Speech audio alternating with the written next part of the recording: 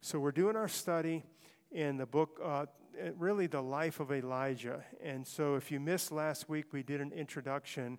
We're going to be taking some time going through and looking at this prophet, his life, and how mightily the Lord used him. And I would say some of his human frailties as well that we're going to see.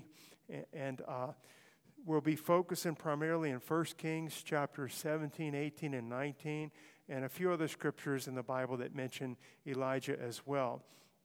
But one thing that we closed last week, looking at his life, the climate of what was going on in Israel at this time was one of complete apostasy, complete idolatry. Ahab did more to provoke the Lord to anger than any of the kings that were before him.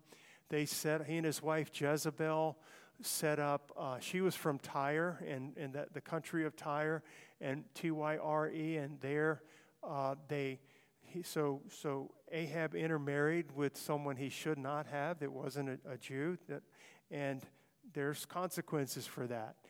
And she was a worshiper of Baal, and she brought a lot of her Baal priests with her. And Baal worship in the groves and so forth became the religion of Israel in the kingdom. And so they took down altars of God. They took down an altar of God and broke it down in Carmel, where later Elijah's going to call down fire from heaven. We're not nearly there yet. But in those places, they were setting up altars to Baal. They even set up a temple to Baal, Ahab and Jezebel. And we said it's one thing when people sin, it's another thing when it's sanctioned, when it's like the law of the land, idolatry. And God can't bless that. But also God's not powerless against that. And that's how we closed last week. When it looks like Satan has all the right people in all the right places and all the right traps set and all the people to take over, basically, to take over a city, a nation, a world, a government. He's got all the people in place, and it looks like all he has to do is give the word, and it's done. God is not at a loss. God had one man that wore animal skins and wasn't trained in any of the schools and didn't travel in any of the political circles and didn't come from the royal kingly line. One man God had prepared. We talked about that. God has arrows in his quiver, and that is people, and that is human beings. That's you and me. I want to be. I want you to be. God wants us all to be. We're not bystanders. We're not looking and reading about the wonderful things of God only. We're walking with this God who does impossible things like we sang. And he, in this hour, it looks to me very similar. It's different, but it's similar, if you know what I mean. It's similar in the sense that we think things are gone so far spiritually over into darkness, over into, we can call it whatever we want, New Age, we can call it Marxism, we can call it humanism, we could call it all of these things, that it's gone so far that there's no reeling it back in. But the one thing we leave out of that equation is Almighty God. He can step in whenever he wants to. We've seen him do it. In the Bible, we see him do it, where he just steps in.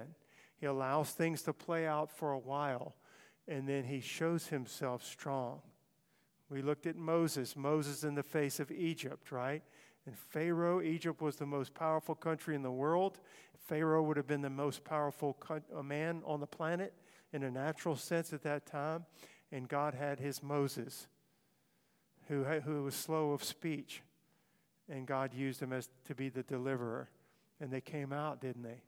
Every one of them. There wasn't a hoof left behind. They came out with their children. They came out with their cattle and their sheep and all their stuff. And Satan didn't get any of it. Pharaoh said, well, you can go, but your little ones stay here. No, we're all going to go. And guess what? They all went. We can't forget God. We cannot forget God. And so we're looking at this man, Elijah. I love him. I love the story of his life and the account of his life. It's powerful to me. It's encouraging to me. And I think it is to all of us. I want you to open. We're jumping ahead chronologically, but I want to look at one verse. 1 Kings 19, verse 10. Now, this verse we're reading is actually taken, being after he had called down fire from heaven, and Jezebel put this death threat on him for the next day, right? And now this mighty prophet is afraid. We're going to get to all that story in weeks to come. But I want you to look at this one verse, 1 Kings 19:10. And he said, the Lord says, "What are you doing here, Elijah?" When he had fled, and he said, "I've been very jealous for the Lord God of hosts. For the children of Israel have forsaken thy covenant, thrown down thine altars, and slain thy prophets with the sword. And I, even I only, am left, and they seek my life to take it away." Okay, so this is after a great victory. It's a wonderful story in itself that we're going to talk about. But I want you to see something about Elijah. He says, "I've been very jealous for the Lord of hosts," and he had been. That's a good thing. We think of jealousy as a bad thing. I'm envious, I'm covetous, I'm jealous of what you have, and I wish it were mine in an evil sense, okay?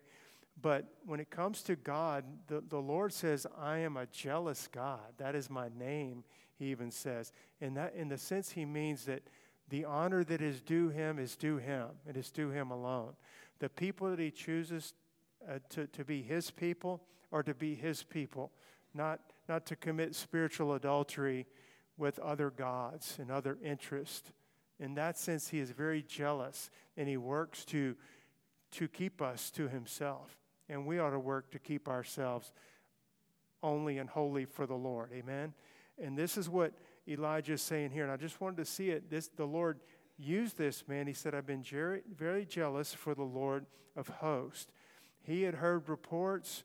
He says it here in verse 10, that the children of Israel have forsaken thy covenant. Yes, they had, as a whole. They had thrown down the altars and literally broken up and destroyed and removed the altars of God from the land. They've slain thy prophets. There was a school of prophets, and Jezebel had them killed. Obadiah took 100 of them somehow. He managed to get 100 of them out of there before they were killed, and he hid them and fed them during the famine and the drought and kept them alive. It's a wonderful thing that he did, but he kept some prophets alive. But so they'd slain the prophets, and he says, "And now they want to take my life away." But he's jealous for the Lord in a good sense. I want you to turn with me and look at John chapter 2.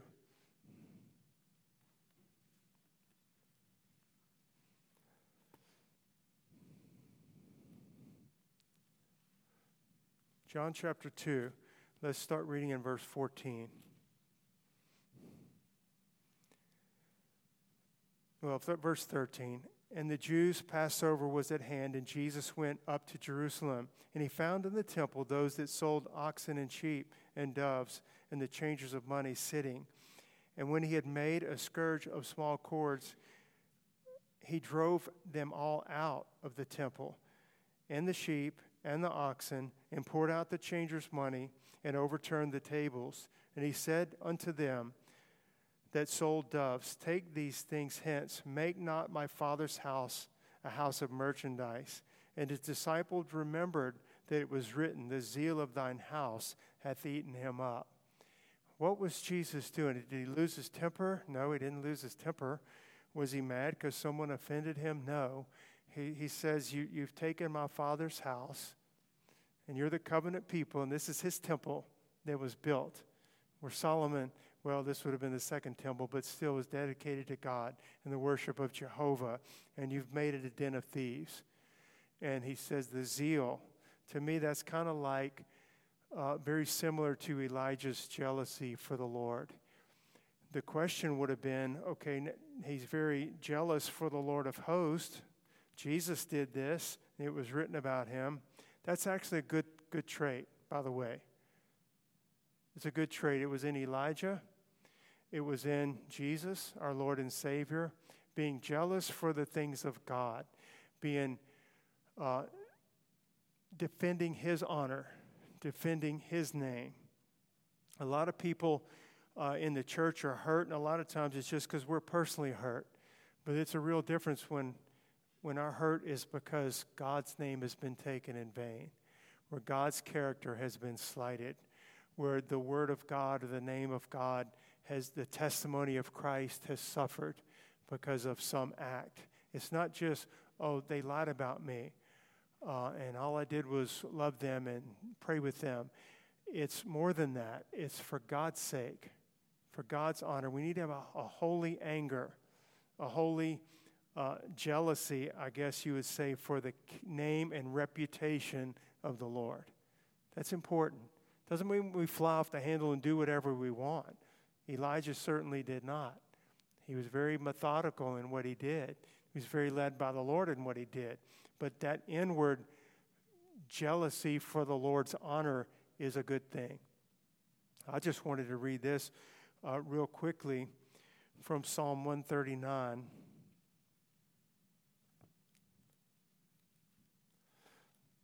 David was similar heart. Psalm 139, 21 and 22. Do not I hate them, O Lord, that hate thee? And am I not grieved with those that rise up against thee? I hate them with a perfect hatred. I count them mine enemies. You know, we talk about hatred and enemies, and is this supposed to be a godly man and forgive everybody? His point is the people that are God's enemies, that he adopts them as his enemies. He's sided with the Lord. I think that's the whole point, is that we are sided with the Lord. We're not siding even with ourselves, our own reputation.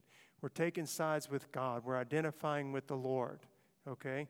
And this is what Elijah, he's looking at the land, Israel, right?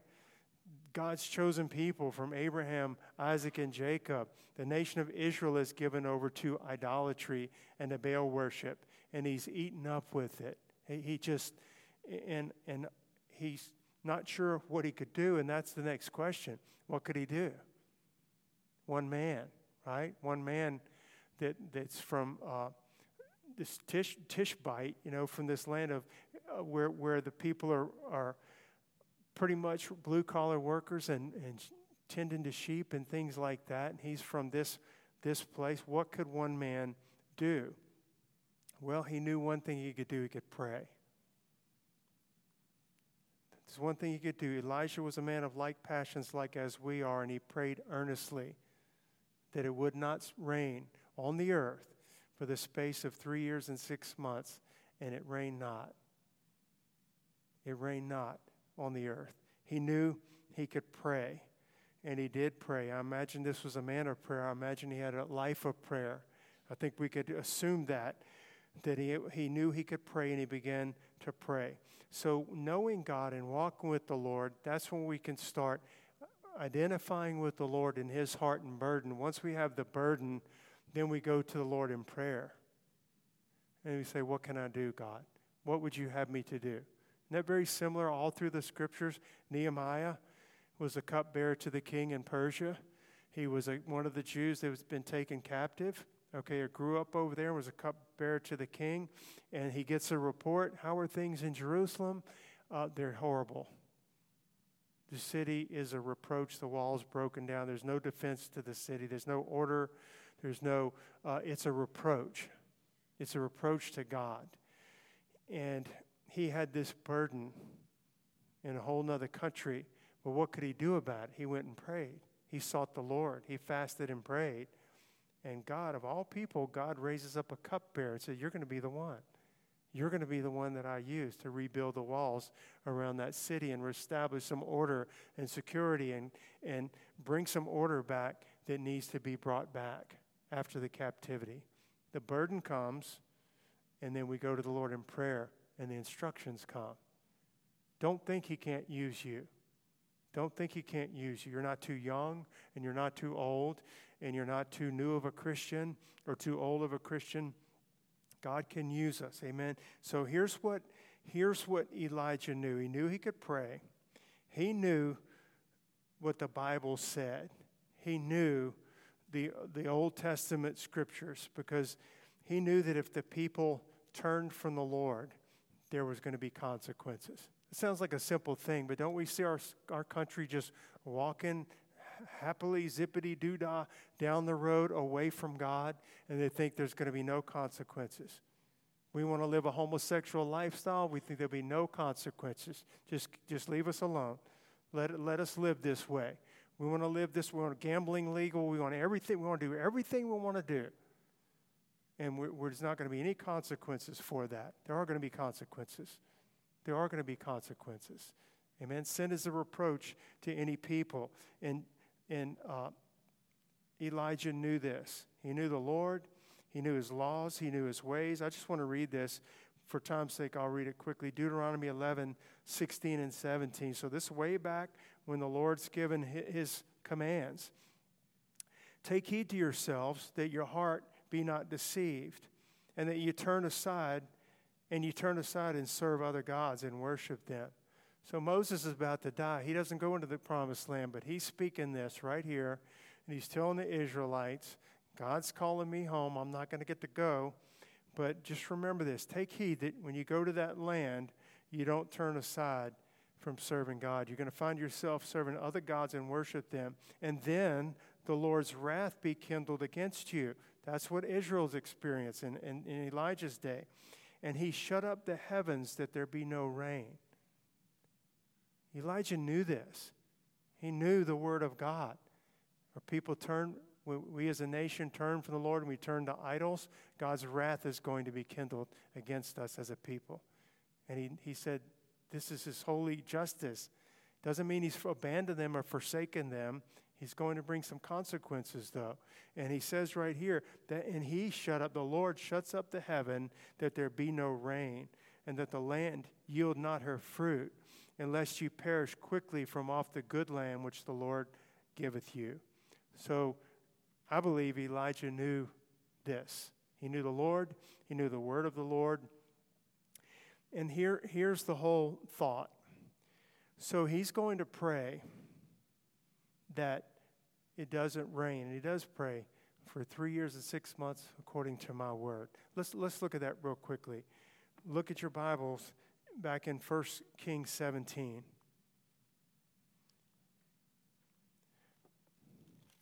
I'll just read it. 17:1. And Elijah the Tishbite. This is the first time that we read about him. He just steps onto the scene, y'all. He steps on the scene. He's talking to the king of Israel. First time we see him, bam, he's meeting with the king. Elisha the Tishbite was of the inhabitants of Gilead. He said unto Ahab, as the Lord God of Israel liveth, before whom I stand, there shall not be dew nor rain these years, but according to my word. So he had prayed, we're told in James. He prayed earnestly. He knew he could pray. And so he prayed. But the thought is that it's better to suffer some physical, trouble or calamity like drought. It is better to suffer that than a spiritual drought. Don't think it's not, okay? Better to suffer something physically than to go through something outwardly, a circumstance, rather than to forsake the Lord.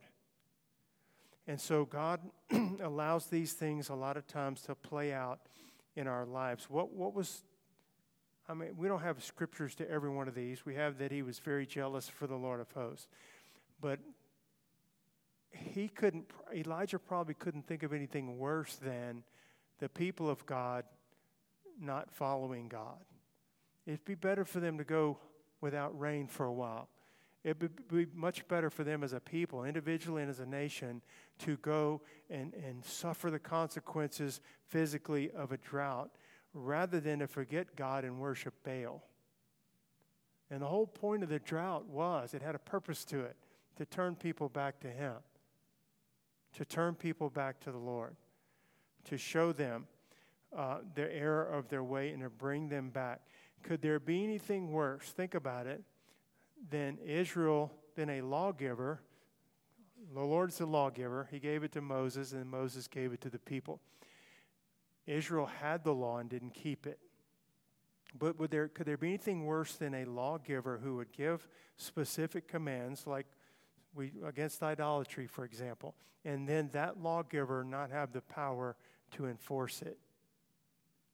And that's what was taking place. The people are living in sin in Israel in Elijah's day, they tore down an altar of Baal over here in Carmel, and nothing happened. Nobody died. Lightning didn't come down from heaven. They reared up an altar to Baal, and they started putting them all over the land. And they started killing godly men, the prophets of the Lord, with the sword, capital punishment. If you're a servant of Jehovah, they're getting away with it, right? Getting away with it. And they're not really, but my point is that in appearance. And so they probably think there's a lawgiver way back there in Moses' day. Has nothing to do with us now. I want to know if he's still around or still living, because we're getting away with murder. We're getting away with whatever we want to get away with. And I think a lot of people today feel the same way. They're making their schemes and their plans, and the wealthiest people in the entire planet. They got people with more money than some countries have that are doing what they want to do, orchestrating things that are going to affect other people, whole nations and so forth. And they think we can get away with it. We can get away with it. And God allows things to go so far and then he stops it. He's not going to let it go forever. It always goes longer than what we like, but he showed himself strong. I just wanted to read this. I thought it was a wonderful scripture. Psalm 50:21. These things thou hast done. This is God speaking. He's speaking about the wickedness of the Israelites. You've done these things. These things thou hast done, and I kept silence. Thou thoughtest that I was altogether such a one as you are, as thyself. But I will reprove thee and set them in order before thine eyes. You know what he's saying? The people are sinning. That's in David's day. And the Lord's saying, these people are, in David's day, were doing all kinds of horrible sins as well. And the Lord speaks and goes, you did them, and I kept silent. I'll say everything you did. Who was it? I forgot who in our church taught Sunday school about digging the hole through the wall in the temple. Zerubbabel, was it that? Yeah. And all the abominations that were in the temple, it was a picture of digging through the temple and what's going on in secret. God knows it all. He sees it all. And he goes, these things you have done, and I kept silence. You thought that I was altogether such a one as thyself. You thought I was just another person like you are. But I see it. He goes, and I will reprove it, and I'm going to set it in order right before your eyes, and you're going to see it. It's almost like a warning to the wicked. He lets things go, and people think, hey, there's no God around. We're getting away with it. We're getting away with it. Another year passes. Another decade passes. We're getting away with it. We're getting away with it. And God says, I've seen what you've done. I'm going to set it in order. I'm going to reprove. And he's about to reprove in Israel with Elijah. Physical sufferings are a small thing compared to spiritual waywardness. Because everything spiritual has to do with our relationship with God. And everything spiritual in our relationship with God has to do with eternity. They're eternal. Everything here is temporal. So even the drought was only the famine was only 3.5 years, right? It wasn't forever. It's not still going on. The drought came and went right within a short period of people's lifetimes that were living at that time. But the apostasy, if not repented of, that is eternal consequences, right? And the idolatry. Paul had a thorn in his flesh. Physical calamity, right? A physical infirmity. We don't know what it was. He prayed for God to take it away. God didn't take it away. God told him, I've got this because the abundance of revelation that's been given you, Paul, I don't want you to get lifted up in pride. You're going to get lifted up in pride. That's spiritual. That's serious. And then God couldn't use him anymore. God can't use somebody that's lifted up with pride. And so he gives him this infirmity in his flesh, and guess what? It stayed with him.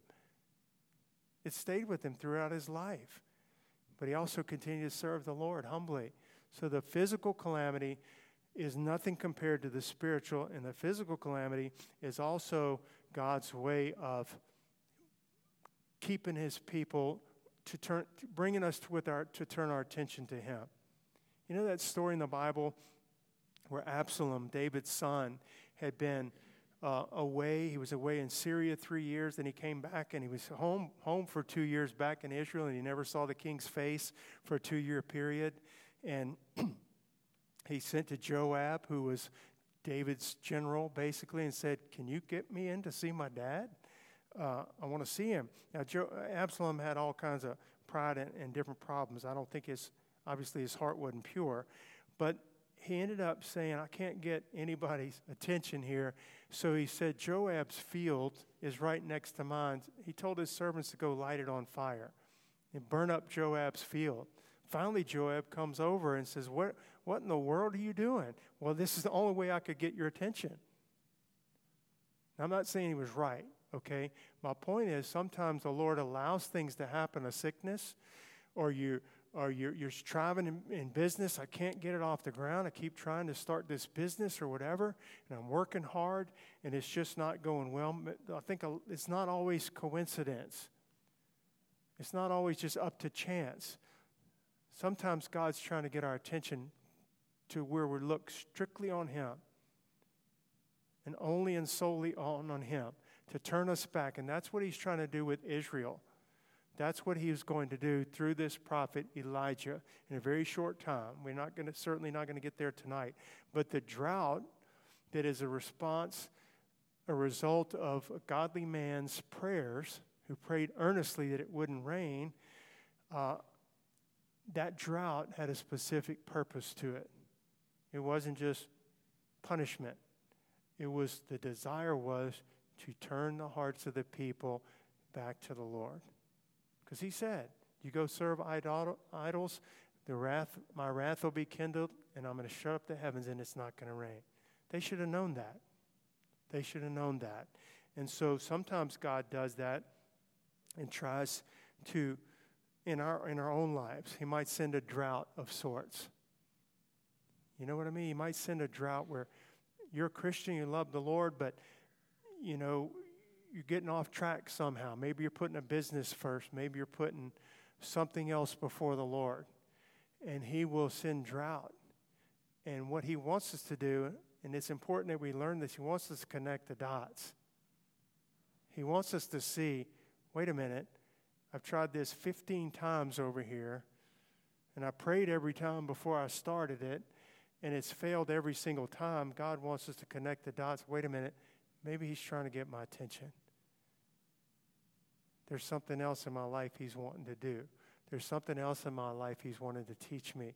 There's something in my heart that's not quite right. Maybe something that's drifted away from the Lord. You understand? There's something, and he wants us to connect the dots instead of just saying, "Bad luck again." He wants us to say, "Wait a minute, God, are you trying to get my attention? Is this something I'm going to just put everything on hold?" That's when we pray and we fast and we put things on hold. And we say, "What is it, Lord? What are you trying to show me?" He was trying to show this nation their waywardness, okay? And he wanted them to connect the dots. But so the first meeting, the first moment that we see of Elijah, he's speaking to this wicked, idolatrous king. Bam, he just steps onto the scene. He'd already been in God's quiver, right? Pulled him out, and he's using him right here. And you see this old, I don't know how old he was, but I mean the old religion in the sense of the true to the Lord versus this Baal worship. And we see weakness in Ahab. We talked about last week, moral weakness. That's why he could be so easily steered around by the nose by his wife. And we see this man of God who's zealous for the Lord of hosts, just the two of them. And y'all, this was no game. I mean, he's appearing before the king. The king had already killed all these other prophets.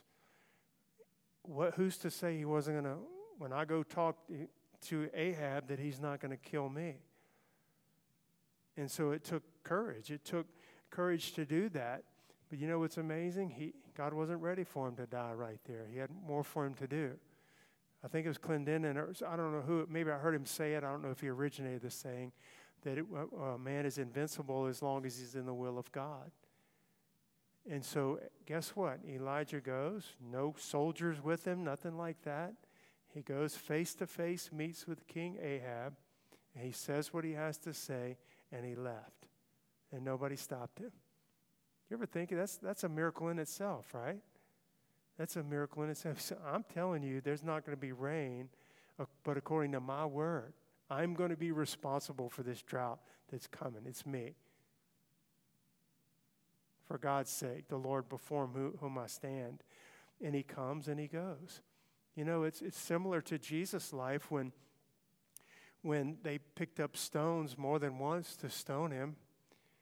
And you think, okay, this is, if you're just reading and you don't know anything, this is going to be the end. He's in a mob of people, a crowd of people that are accusing him of blasphemy and everything else, and they picked up stones to stone him. He's done for. And the Bible says he just passed right through. He just walked right through, like parting the Red Sea, and nobody laid a hand on him. They didn't throw one stone. Why? Because God was in control.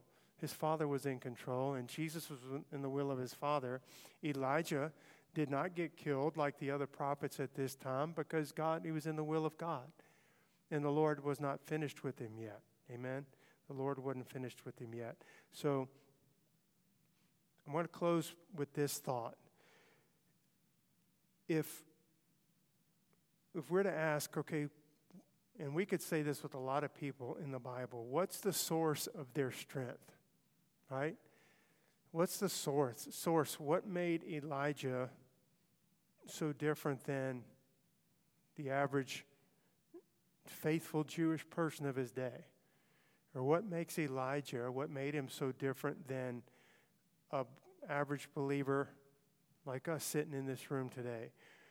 And if we think, okay, well, there was just something about him, God made him a little different, you know, God from the beginning created him or did a little something different with him, then we could just kind of throw in the towel and say, well, that was just God did that special for him. But what we're going to see as we study this, that there was nothing inerrant to the man himself. There was nothing that just by himself that he was better and more powerful than anybody else. And I'm not saying that to be derogatory. I'm saying that because even later, after he calls down fire from heaven, and Jezebel puts this death threat on him, he literally goes out and I'm not blaming him, but he went out and had a pity party, and he was afraid, and he got up under a juniper tree, and he said, God, just kill me now. I've had enough. I'm done with it. So if he was just this Superman in himself, he wouldn't have done that, right? The Bible says Elijah in James chapter 5 was a man of like passions, like as we are. So understand what I'm saying. Was he special? Did God use him in a special way? Did he trust God in a special way? Yes, no more. Yes and yes. But just in himself, apart from the Lord, as a human being, he was no more than any of us. And the Bible makes the point to tell us that. He was a man of like passions, like as we are. Okay? And yet he prayed that it wouldn't rain on the face of the earth, and it rained not for 3 years and 6 months. So what does this tell us? It's the power that he had, calling down fire from heaven, standing before the king, and then walking away in such, I would say, a holiness and an authority and a power. This was from the Lord. And that same source of power is available for all of us. That is my point. It's not that Elijah was super special. I love him and I admire him greatly, as I do Moses and David and so many in the Word of God. But there was nothing special about them. They were people.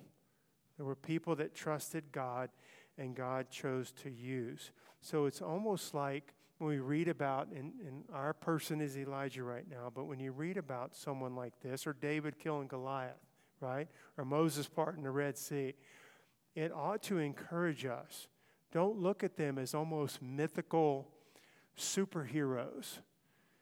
I think we cheat ourselves when we do that. And we also excuse ourselves that, you know what, God may want to use you that way. God may want to use you that way. And if I think it's only for this elite group of superheroes, then we're never going to seek the Lord for that. But if I say, no, this is available to all of us, he was a man subject to like passions like as we are. And he prayed it wouldn't rain for 3.5 years, and the heavens were shut up, and it didn't rain for 3.5 years. That it's almost like an invitation to come on. Who wants to be used by God? Who wants to walk in this authority of an Elijah? I do. There's nothing in this man's life that couldn't be in your life. There's nothing in his life that could not right now today be in your life, in my life. His prayer life, the power, the authority, the hearing from God, the being led by the Lord, the different places he would go. And so the three things, and I'll try to, well, no, I think I'm going to close with that. Next week we're having our Vacation Bible School, and so we're going to have a prayer meeting next Wednesday night. We're going to pray for VBS, and we won't have prayer for the next 2 Sundays because this week we got a work night. Next Sunday night we have a dinner on the grounds. We'll have one after church, so we won't have prayer. So next week we're going to pray, and we're going to pray for Vacation Bible School and different things. But when we come back together on this study, like I said, if you have time just in your reading, read through 1 Kings chapter 17, 18, and 19, and just be familiar. I think you would get much more out of the study. But we're going to look at 3 things that you could say set Elijah apart to be used in this way when we do meet again on this study in 2 weeks. But Dee, if you come, I'm just going to close with that, y'all. And I pray that we would come to the altars tonight, and here's my thought as far as what we would pray, that we would pray to be used by the Lord in supernatural ways. If he says these signs shall follow them that believe, and you read that list of things at the end of Mark, casting out devils, raising the dead, speaking with other tongues, and so forth, there's no reason, y'all, there's no real reason that we can't be used by the Lord in the same way. And if I always think that's for Bible times, that's for Bible characters, that's for Noah and Moses and David killing the bear and the lion and Goliath, then we're going to sit tight and we're going to be content where we are. I was reading that contentment can be holy or unholy. If we're discontent, we're not happy with what God has given us, like complaining and grumbling, that's unholy. Paul learned to be content, whatever state, right?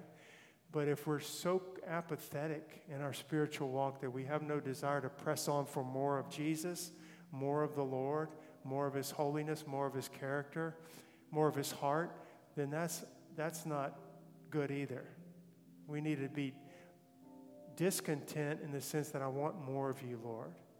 And let's come to the altars tonight and pray, God, I don't want to only admire Elijah. I do want to admire Elijah. We're to give honor to whom honors due.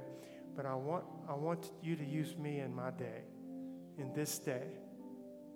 I want you to use me for your glory and honor in this day. And I want you to use me in ways that are not natural, that are far beyond me.